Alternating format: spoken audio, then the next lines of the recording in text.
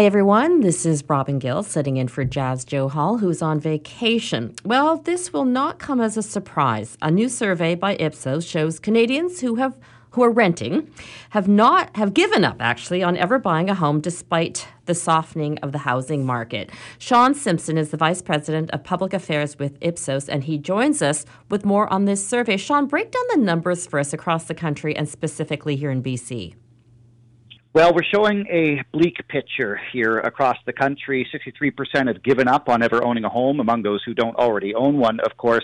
And what's remarkable about that is that it is unchanged from last year. So despite the fact that housing prices across the country have come down a little bit, housing prices go down, but mortgage rates go up. So for most Canadians who aren't owning, the prospect of jumping in with a down payment and paying 5 or 6% mortgage rates means that their attitudes haven't changed. And of course, in British Columbia and Ontario, where housing prices are higher than they are in most of the other places across this country, concern is even greater. A lot of people are just throwing in the towel and saying, I'm not sure I will ever be able to catch up to the housing prices in this country. You talk about the interest rates. There has been a pause, and I know that the Bank of Canada is going to be talking about interest rates again this week, but they're still high, right?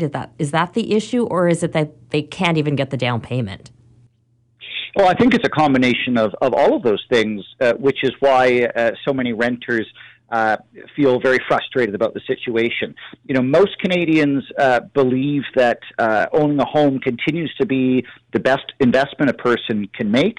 And yet 69% of Canadians, that's up 2 points over last year, believe that it's only for the rich. There's a growing divide in this country between those who own a home and those who do not own a home. And those who are on the outside looking in it's not jealous.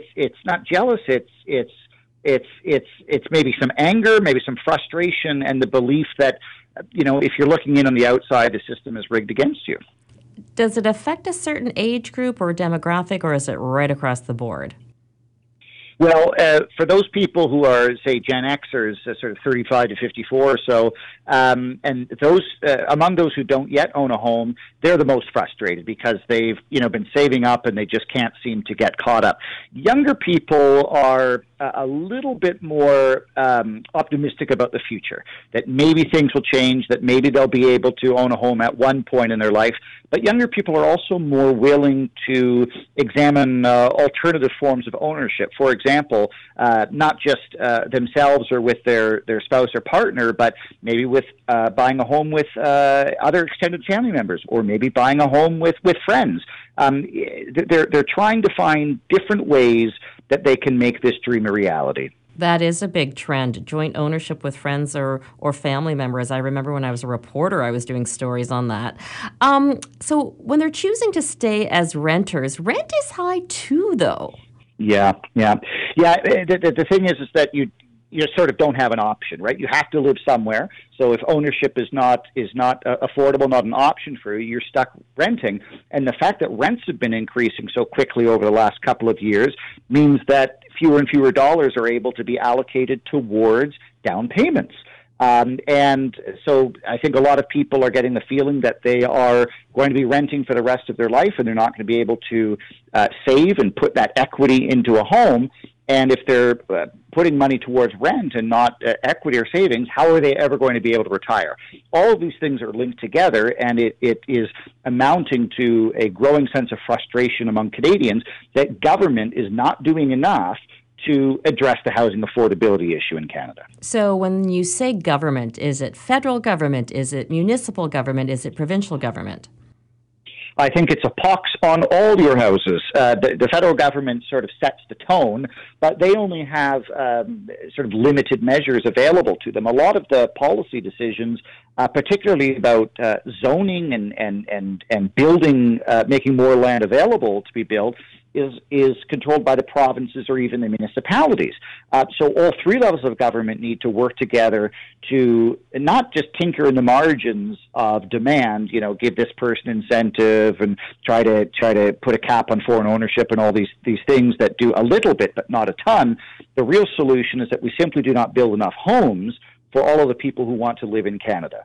So we need bold leadership starting in the short term, but over the long term, to create more homes for people in Canada.